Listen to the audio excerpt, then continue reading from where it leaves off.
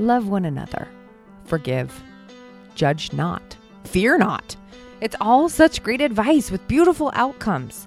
But none of those principles is a one-step process. So let's talk specifics. The messy step-by-step. Welcome to But How Though? And a bunch of other spiritual conundrums. Welcome back to But How Though? And a bunch of other spiritual conundrums. February to me is love month.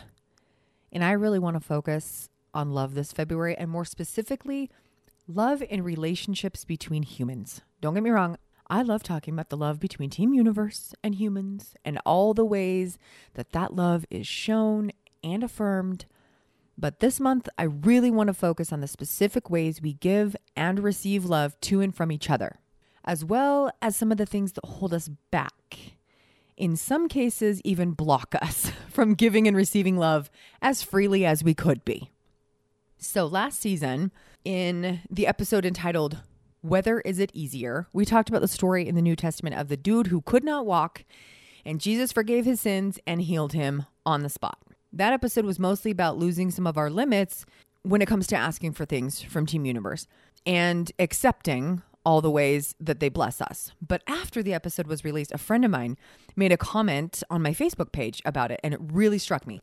She said, one of my favorite layers to that story are the friends who were like, I don't care what we have to do.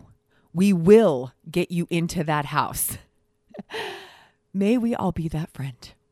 And I want to be that friend. Always. It's easy to say I would be when my friend has the possibility of changing their life by pursuing a dream or getting into that house. And I think that we would all love to believe that we would be carrying that stretcher to get them there. But would we? Because what does that look like from a practical standpoint?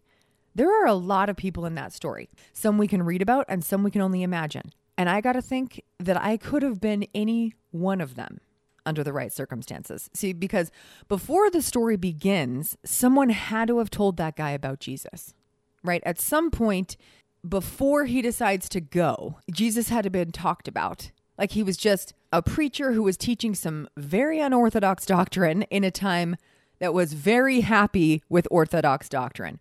But Jesus was different because he also seemed to be a little bit magical and could like perform miracles and stuff. So naturally, people wanted to get a closer look. Was he really saying crazy stuff? Was he actually performing miracles? And based on everyone's personal background, I'm sure they all had opinions because we humans are really good at opinions. So the dude who can't walk hears about the possibility of a dream coming true for him. He could be healed. It's possible. And what do the people around him say? Are they all stretcher carriers? We don't know, but I can imagine that they weren't all encouraging. Not because they didn't love him, and maybe they were even discouraging because they did love him.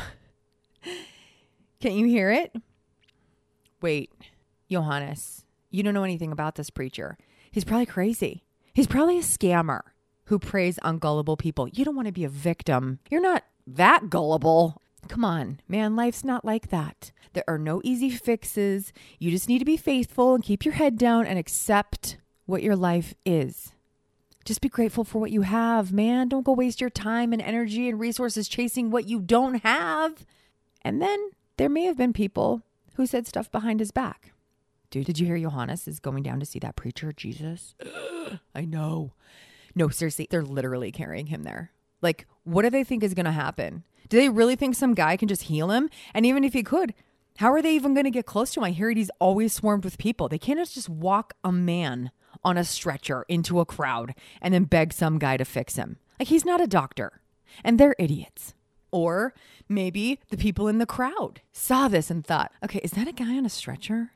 Like, they are not getting through this crowd with him. What are they thinking?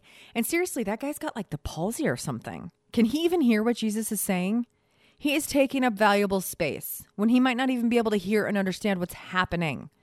It'd probably be better if they left him home and then just told him about the sermon later. I mean, what do they think this is? Like, he's just going to heal everyone who shows up? Come on. This stuff sounds awful, right? It sounds awful, but also kind of realistic. It's easy for us on this side of the miracle to think that we would be the people who believed, the people who got that guy to Jesus, because we have the record of what occurred. We know he was healed. But what about when we don't know what the future holds? Are we the kind of friend who shoots another friend's dream down because of our own limited experience, or often because of our own insecurities? Do I try to predict an outcome for someone because of the way their dream feels to me? Ugh, guys, sometimes I have. I never want to be that kind of person again, because it's a trap. It's an actual trap we can fall into, and it's very hard to get out because we rarely notice we're trapped. But how, though? That's the question this week. How do we see the trap of not being the encouraging friend, of being a discouraging friend? And how do we let go of those chains that are weighing us down in our real life relationships? Once upon a time, I wanted to be a writer. A real writer who wrote stuff that like people read and liked. It's a dream so many people have that it is an easy one to shoot down. There are saturated markets. There's competitive publishing practices. It is a jungle to try to become a, quote, real life writer. I worked hard on that dream. I really wanted it.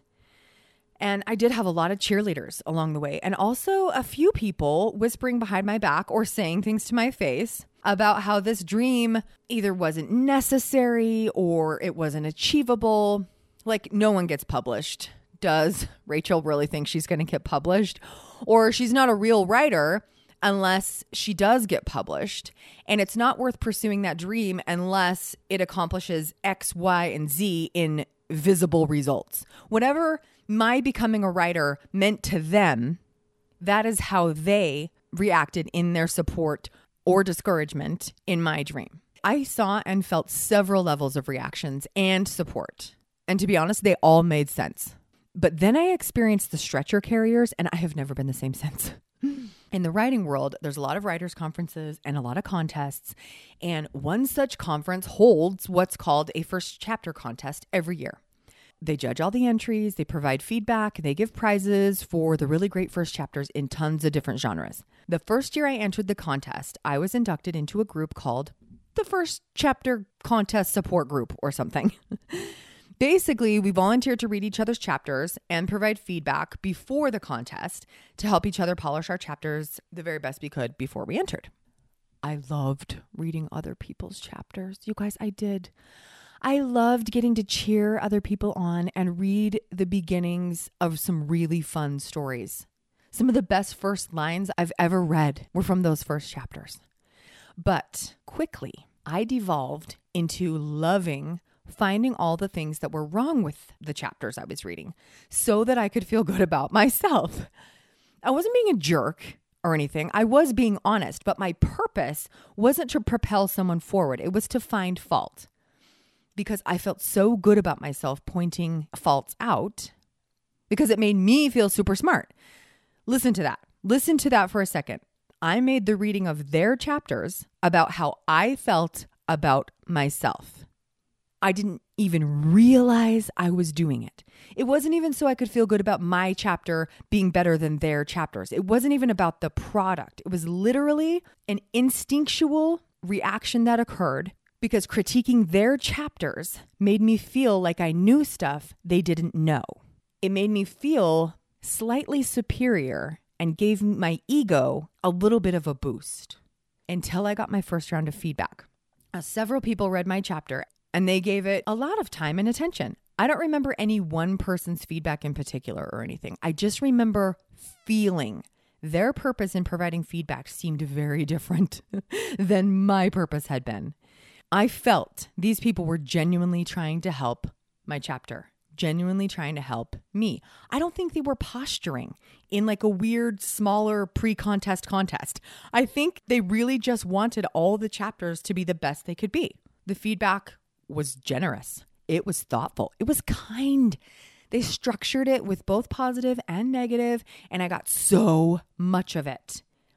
I read my chapter with new eyes after receiving the feedback, and I could see, because of them sharing their perspectives, how my chapter was coming across and how I wanted it to come across and the ways in which I needed to change it in order to get it from coming across the way it was coming across to coming across the way I wanted it to come across.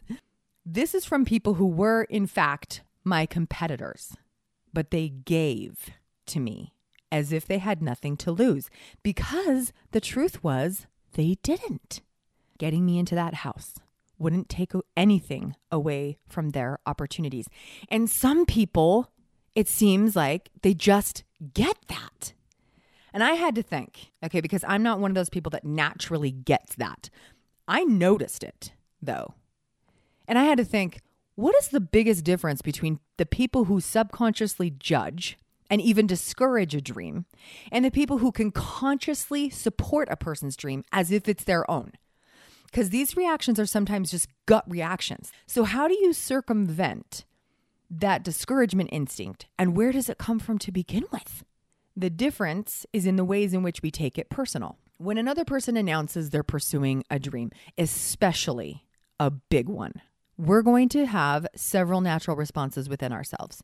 And our reactions may be different depending on who it is that's announced their dream, not just what the dream is, okay?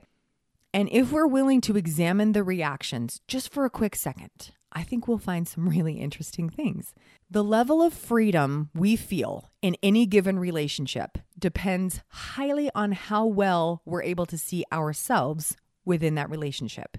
Meaning, if we feel our worth or value threatened within a particular relationship, the more likely we are to protect ourselves and our egos in all of our interactions with that human. This is not necessarily the other person's fault. It's not necessarily because they are attacking us.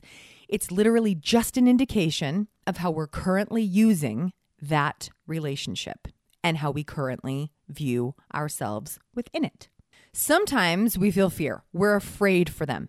And because we love them, we don't want them to get hurt if their dream doesn't pan out. We don't want them to suffer if things go awry.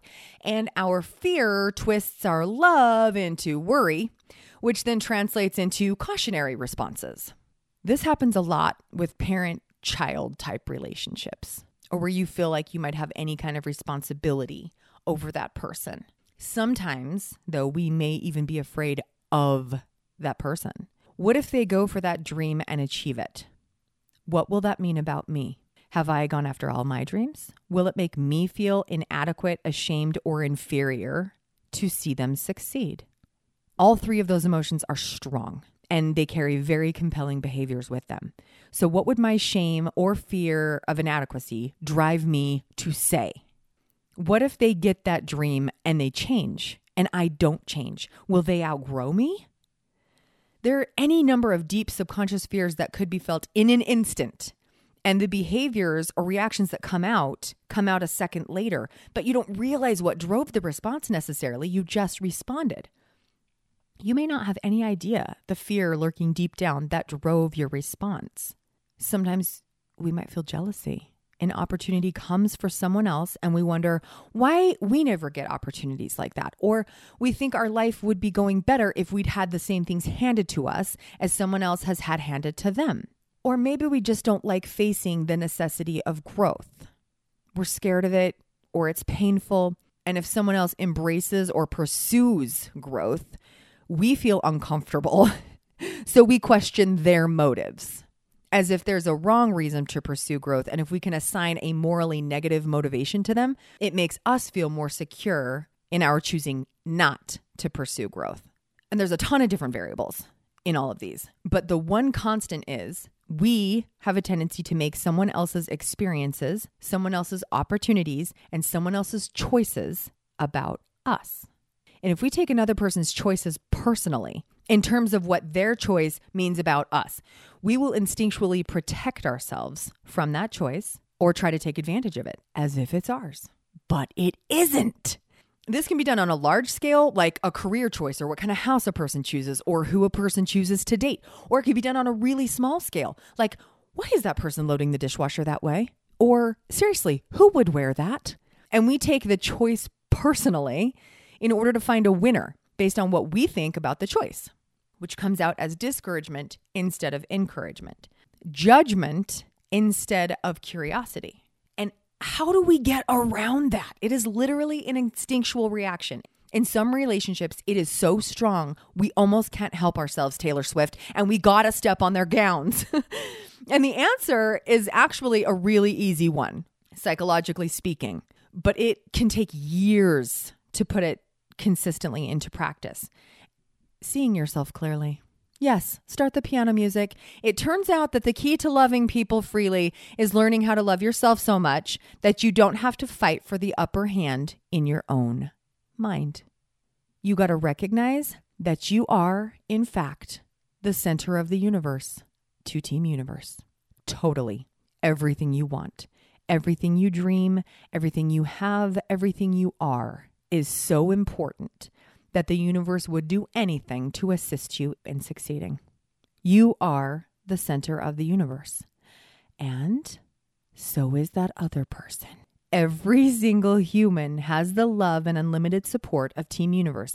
And the best gift all of us can give the world is the best, happiest, most developed, and fullest version of ourselves. The best gift your friend, the best gift your husband, your wife, your child, your mother-in-law, your boss, every person you know, the best gift they can give you is the happiest, most developed, fullest version of themselves. And you want that. We all want that. Let's say they need help with something. We don't want them to get help because we said to get help. And if they follow our advice, it's like them admitting how it's smart we are, so we win. No, that's the cheap version. We want them to get help because it will add to their happiness and success. Their happiness and success automatically adds to ours because success is not a finite resource. We don't have to determine which of us is going to be successful. We all can be. And when we feel that, really feel that there's room for everyone on the nice list, that there's room for everyone at the table, we will stop fighting for a spot and rush to help others find theirs. Team Universe operates on a more to all, less to none principle. In that way, we can take another person's dream personally, in that we can be personally invested in doing what we can to get them there. It's okay if that takes time. It's okay if that takes practice. It's okay if we feel gut reactions we wish we didn't. The key is awareness and practice. We can carry the stretcher, even if it's just for one block of that dude's journey, knowing that if he gets his dream, the whole world gets better because he gets better. That's all I got for this week. Please join us again next week. We will tackle another facet of love. I'm Rachel Larson, and I believe in love. I believe that love is at the heart of all of our dreams, and it can also be at the heart of a lot of our problems. If we're willing to look at the ways we give and receive love and adjust as necessary, I think we'll find more freedom in love than through any other pursuit. Sometimes it takes a lot of work. Sometimes it takes asking a lot of questions. But Team Universe isn't afraid of our questions. Not even, but how though?